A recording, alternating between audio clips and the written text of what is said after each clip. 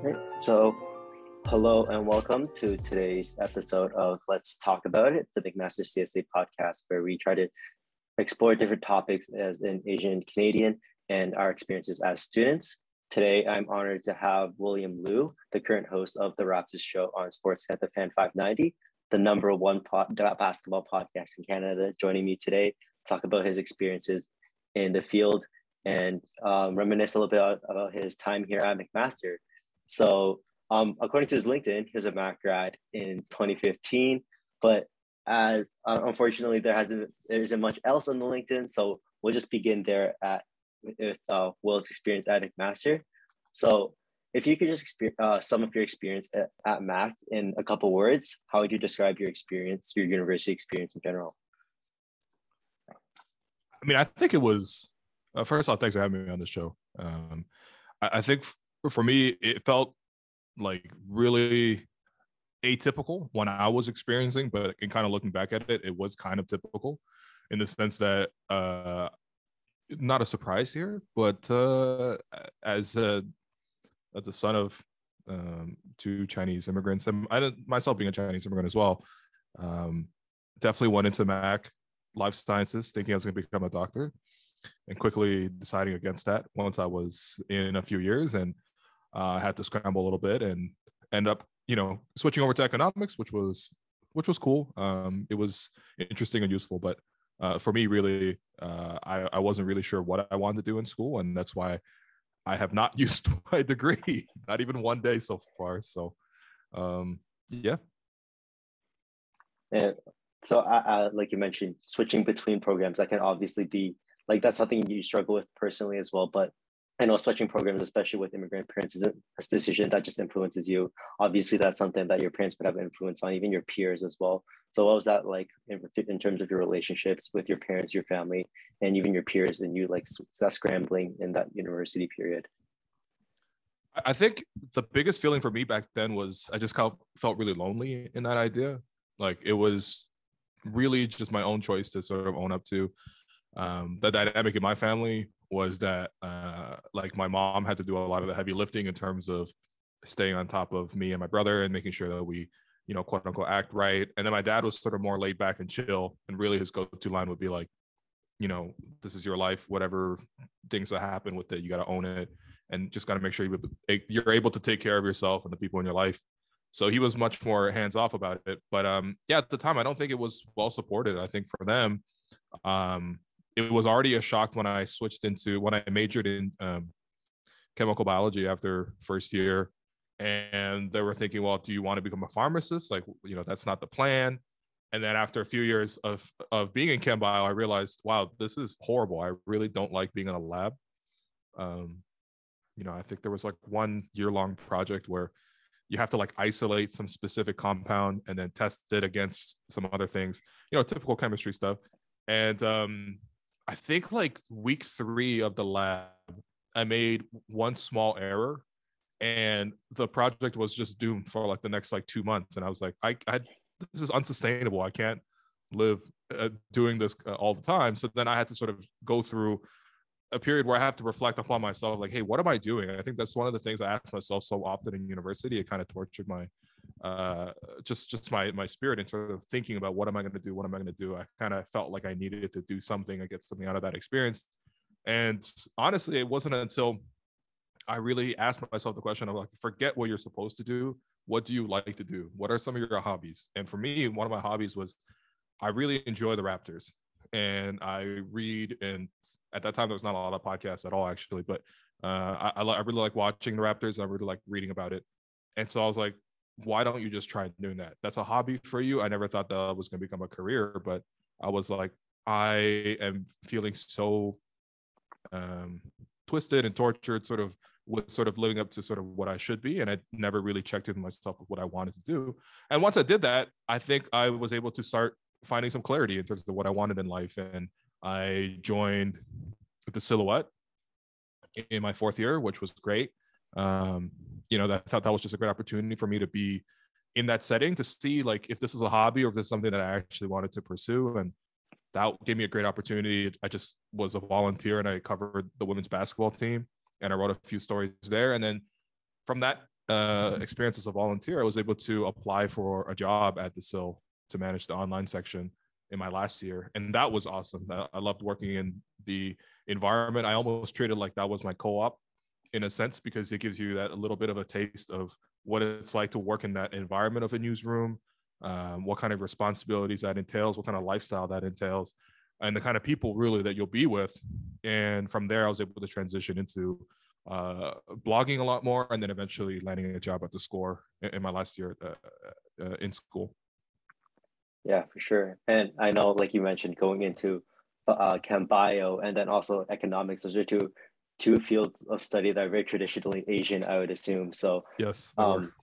but I guess like for a lot of peers, that might be something that like you go into to please your parents, and even you Sure. going into those fields and then kind of pivoting what you ended up doing, like you said, not using your degree even to this day.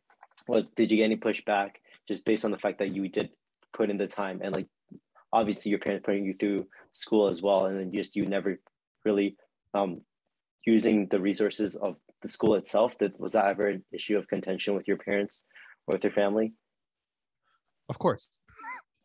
Of course. It was a huge issue of contention. I mean, I think first off, like this is probably not uncommon from the other, especially the Chinese families that I sort of known and friends and stuff like that around my age. But like my parents worked really hard, and it was kind of a one income household for quite a while. And you know, for my dad, not only was he supporting the family here, but he was supporting family back home. And even with all that, he managed to create a savings account that was able to help pay for my schooling. So I was already really privileged to have that happen. I didn't have to take on student loans. And so with all that, I felt extremely guilty that I wasn't really using the degree to the full capacity. I mean, I had everything there before me. And so that of course was painful. But for me, the way I thought about it was sort of the approach my dad told me, which he never really like applied that sort of guilt towards me. He mostly just said, these are the choices you have to live with, and like you own these things. So if you want to decide to go into this field that generally speaking is there's very few opportunities, you know, it's not that well paid, it's not that secure. And to be honest, their biggest fear was, we don't know how to help you with this. Like my parents both got engineering degrees in China at Zhejiang University, which is a great university. But you know, their experience here in Canada is sort of just different. Like they only really know the industry that they're in. So they wanted me to at least be in something that they could help with, and to go into journalism, to go into the media in general. That's something they had no idea what to do with. And to be honest, you know, coming from the Chinese background specifically, I think journalism is not as popular of a field there, just because of there's less industries, and also there's also the state element that comes into that. So yeah, they were just worried. And really for me, even though I was working at The Score and I got a full-time job and I was able to live on my own and pay my own rent and everything like that, and I was on my feet, and I don't think I've asked my parents for anything since university. For like 2-3 years, I just kept telling them, I was like, don't worry, this is just temporary. I'm going to get an MBA and not focus so much on the NBA. And you know, I think eventually got to the point where, look, I felt, for me personally, I was seeing some advancements in my career and I could feel comfortable with it. But mostly for me, I needed to prove to myself at university, okay, this is the choice I made. I need to own that and make something of it. And I think that was probably my main driving factor in life up until, you know, more recently, where I've been able to feel more secure. Yeah, I think one of the things I've come to realize is like that emphasis on education as immigrant children is really has a lot to do with the fact that it's the stable way out, right? So graduating with an undergraduate degree and being able to find a secure job isn't something that a lot of our parents were privileged to have growing up, which is why they really pushed that heavily on us. So just going back to you beginning at The Score, I know you're joking about in one of your recent podcasts that obviously wasn't a lot of money coming straight out of undergrad. What was that period of getting into the field like? Especially, I'm not sure if there was an influence of you maybe being a person of color in this industry, if that kind of affected how you're able to get your foot in the door.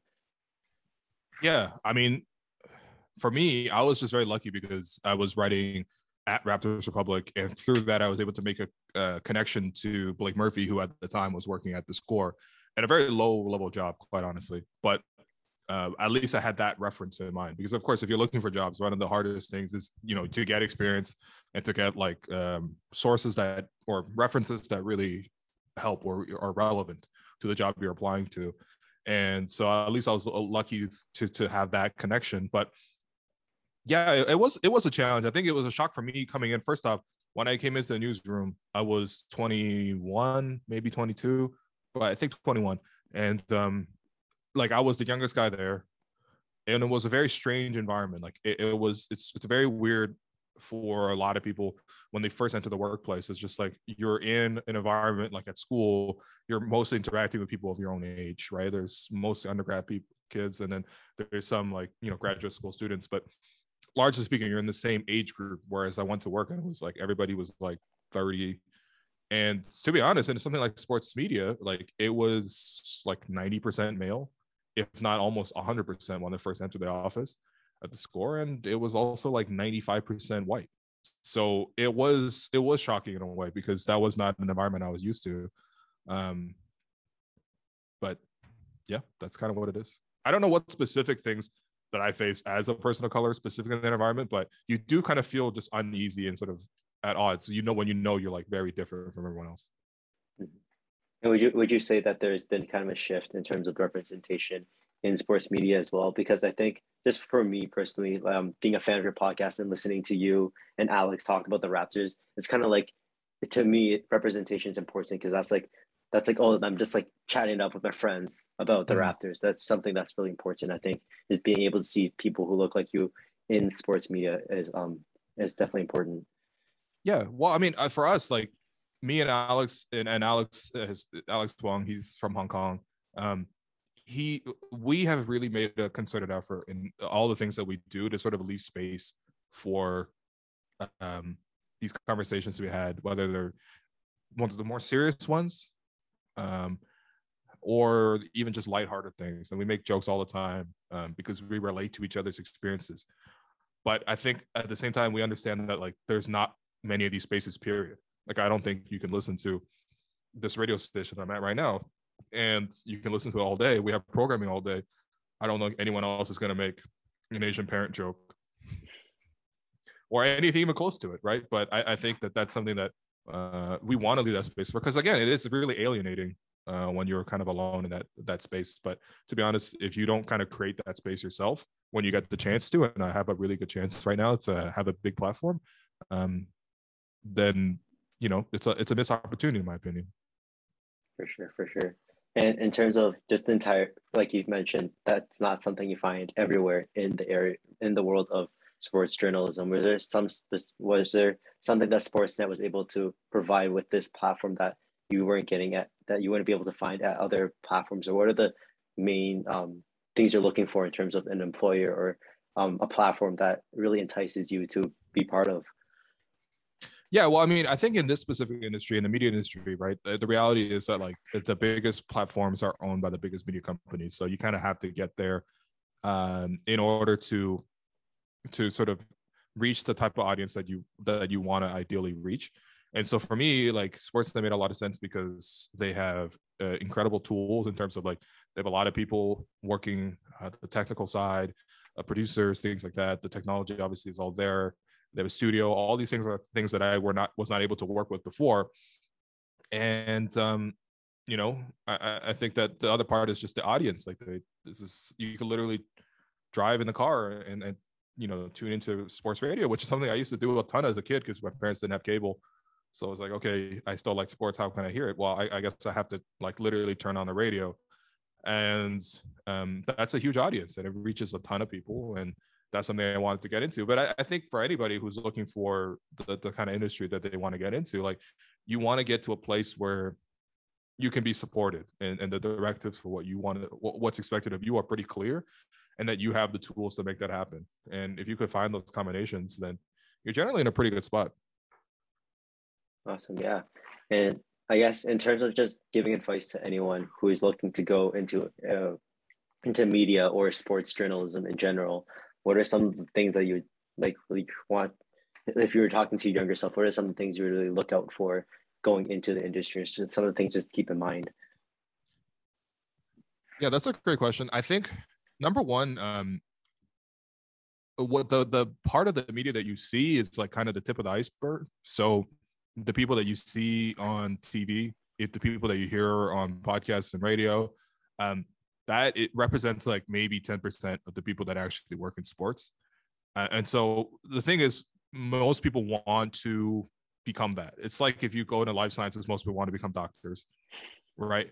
But there are just as many, if not more, nurses. There are just as many, if not, you know, other medical workers. I did not stay in the program long, guys. You know, and it's the same thing in media, in the sense that if you really want to work in sports, for example, right? If you really want to work in sports, there are producers, and those are the people behind the scenes that sort of make things happen. You know, there's technical producers that work mostly with, you know, machines and computers and technical gear. There's also producers in terms of people who book guests, who sort of do all that kind of stuff, plan shows. That's really important. But then there's also the video side in terms of like, who is the videographer, who's behind the camera, who is the social person that is at games, and they have just as much access as anybody else.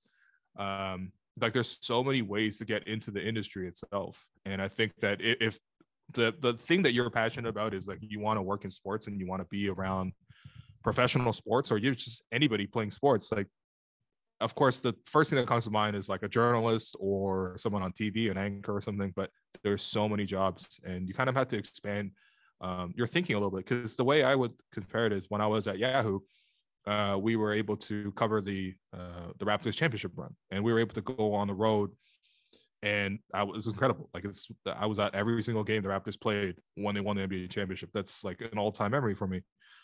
We sent 3 people to every single game, and one was me, and I was doing podcasting, I was doing a bit of video, and I was writing.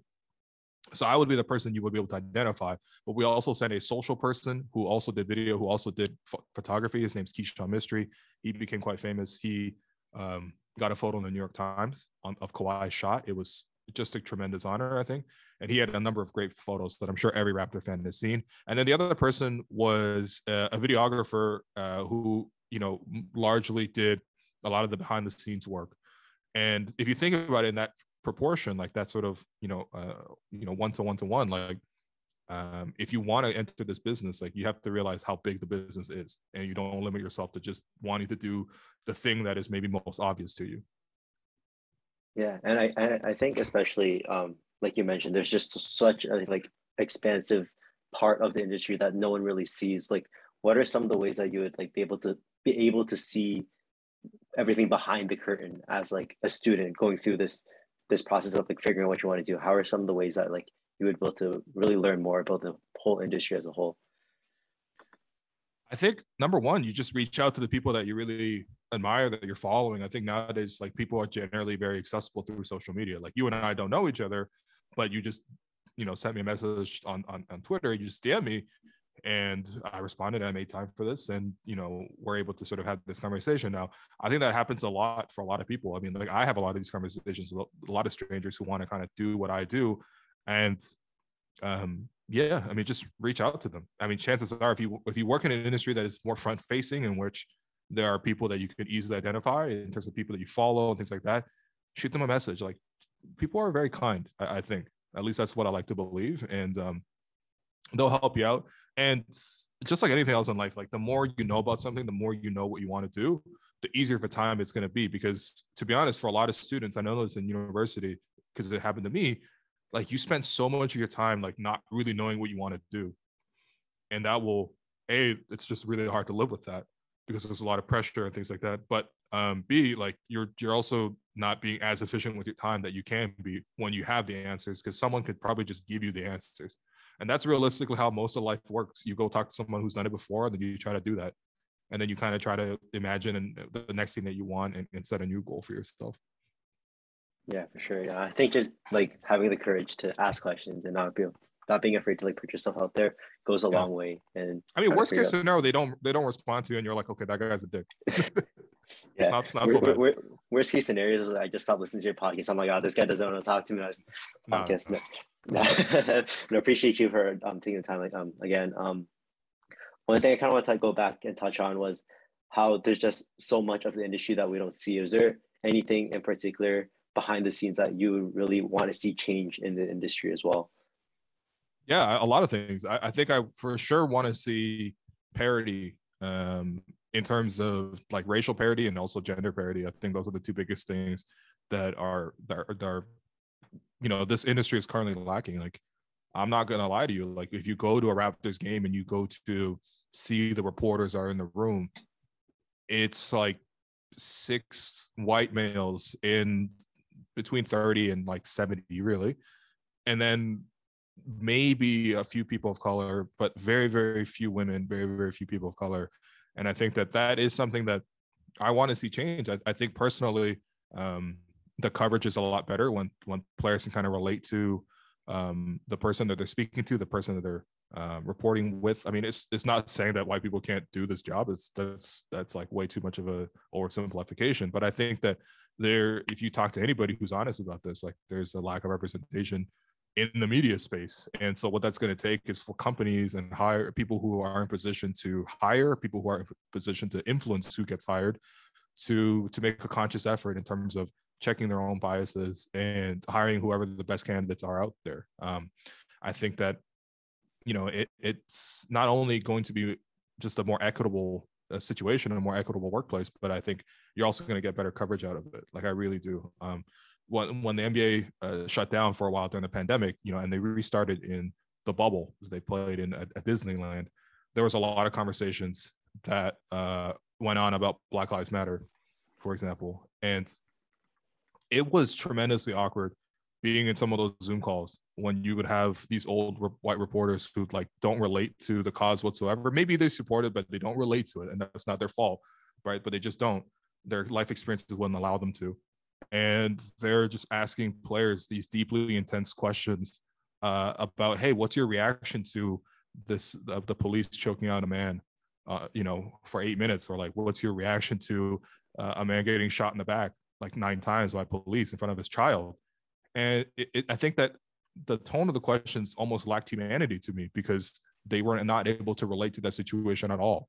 They just kind of treated it like, hey, how did you react to that last play? You missed a shot.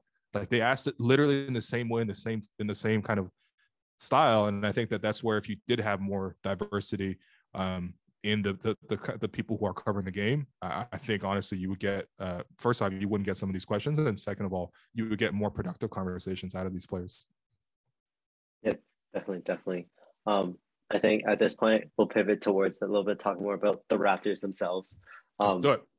Like you, huge fan of the Raptors. I think I definitely haven't been watching as long as you have. I think since the 2010 Raptors is when I really got into it. So my first question really starts with, what is your most memorable memory of the Raptors growing up? Obviously, the years before Kyle, before DeMar, before the years of really being a relevant team in the league.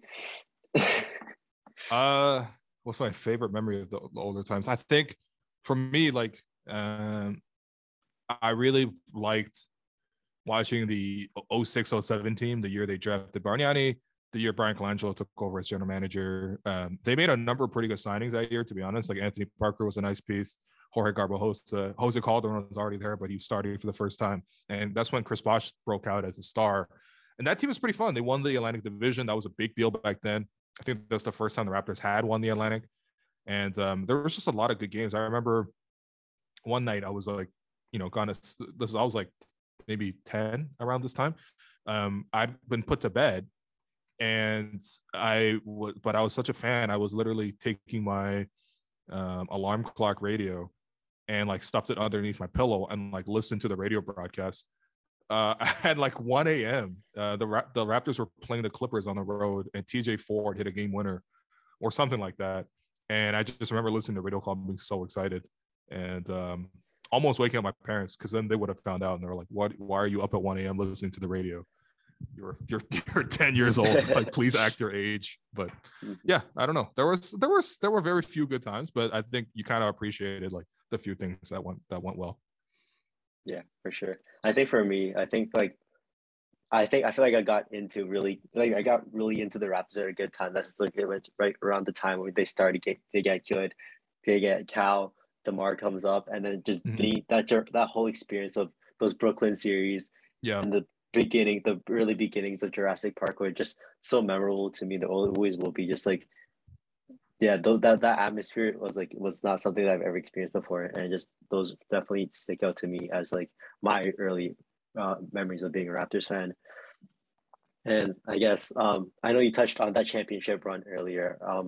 That was absolutely surreal just even seeing it on TV. So I can imagine being in person, that would have been insane. So, but outside of the championship run, is there an interaction with a player or anyone in the Raptors sphere that really sticks out to you? Obviously there's been quite a few now. Like I think that I mean each time I interview a player like in person one on one, like that's a really cool experience. Because to me, I'm still like a huge fan of the team. Like I mean, there's supposed to be like journalistic integrity or whatever. To be honest, I see that as more for like serious topics. For sports, okay, you're a homer. This doesn't really affect what you're doing. It's not that important. Um, but yeah, I mean, every time I see a player, I think it's huge. And honestly, the personal interactions are really cool. Like at one time, I remember after the Raptors won in Game 6 against the Bucks, and they were going to the NBA Finals for the first time. I remember like hanging around after the game. This is like 2 hours after the game, and I saw Jeremy Lin in the tunnel, and obviously I've been a fan of Jeremy just like as a player, but also I mean, let's be honest, like almost every Asian person is a fan of Jeremy Lin. And I walked up to him and I was like, hey, and we had never spoken before, but I was like, hey, Jeremy, I'm Will. I work for Yahoo. And he's like, oh, hey, what's up?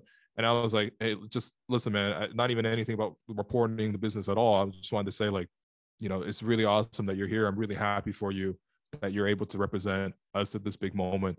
And I know maybe you may not feel personally satisfied in terms of like he wasn't playing very much for the Raptors at that time, but I was like, you've done such a good job of representing us thoughtfully around the world, and just want to say thank you, honestly, because like you carry a huge burden for us.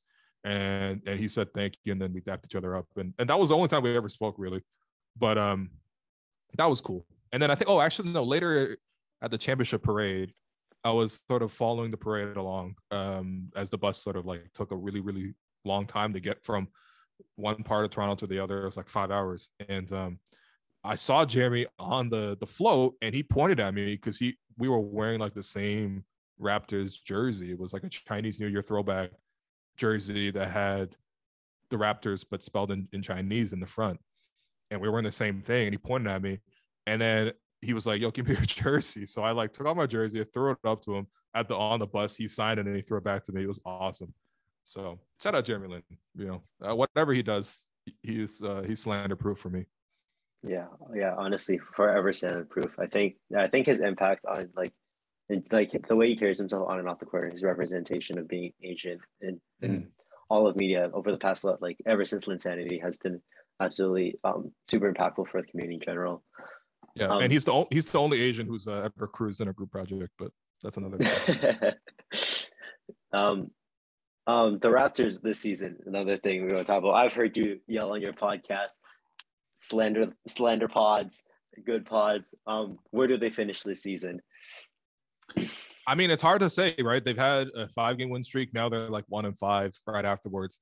I think it's part of being young. Like they make a lot of these mistakes, and I think they're pretty talented, but they're probably going to make as many mistakes as the moments where they wow you. So I think they'll probably settle in around 500. I still think they could finish above 500 to be in the playoffs, but sometimes I'm reminded of the fact that they're all like 23, 24. They're like 2 or 3 years into the league. People are going to make mistakes, and you just kind of live with that. And that's why you listen to the show, because it's going to be a roller coaster journey. But that's the whole point of being a fan, really. It's like you're there to sort of like live vicariously through them. Yeah, no, for sure. Yeah, regardless of where they get this season, I think it's really exciting time to be a fan of the Raptors. Regardless, just because them being a young team, they're up and coming. It'll be a fun couple of years to see what they get. I think they got pieces 2 through 9. They just need, if they ever get like that first option really down pat, they'll be set for another run. Like what they got with Kawhi, he could just like grab a guy in free agency or through a trade like that, and you're set. Yeah, I know, but That's the NBA. Yeah. You just wait on these 5 players at any given time who are like good enough to win the championship, because that's really it. So basketball's still weird like that, you know. It's a team sport, but it's also like individual. It's so individual. Yeah, I think basketball is probably the sport where one single player can impact the entire game the most, Yes. For sure. In a team sport, yeah. Because there's only 10 players on the court at once. Every player plays offense and defense, unlike in baseball. Although I guess there's Shohei Ohtani, but he's obviously different. And yeah, you can also just control the one guy can have the ball the whole time. Like the classic example is LeBron. Like I think the Raptors have had deeper teams than Cleveland in the past, but LeBron's just been so good. Yeah, LeBron's just been LeBron. It didn't matter. Yeah. I guess just one last question to really cap off this podcast. You, with your 5 years at Mac, we're just wondering if there's any experiences you had with CSA in your time at Mac. I know while I was doing my due diligence and researching, I saw that you were friends with McMaster CSA on Facebook of all things. So I was just wondering if you had any experiences with any of the events. I know we used to have a basketball tournament. I was wondering if you also ever played in that. Honestly, it's one of my bigger regrets not participating in more clubs. I remember just like I came for Club Fest, like I don't know if it was before my first year or during like Fresh Week or something like that. But yeah, I remember signing up, but I honestly just didn't follow through. I don't know. I don't know what it was. I was like, yeah, I don't know what I did in first year, really. It's almost like a blur to me. Like, I mean, I guess I had a girlfriend, and so like I spent a lot of time at home on weekends.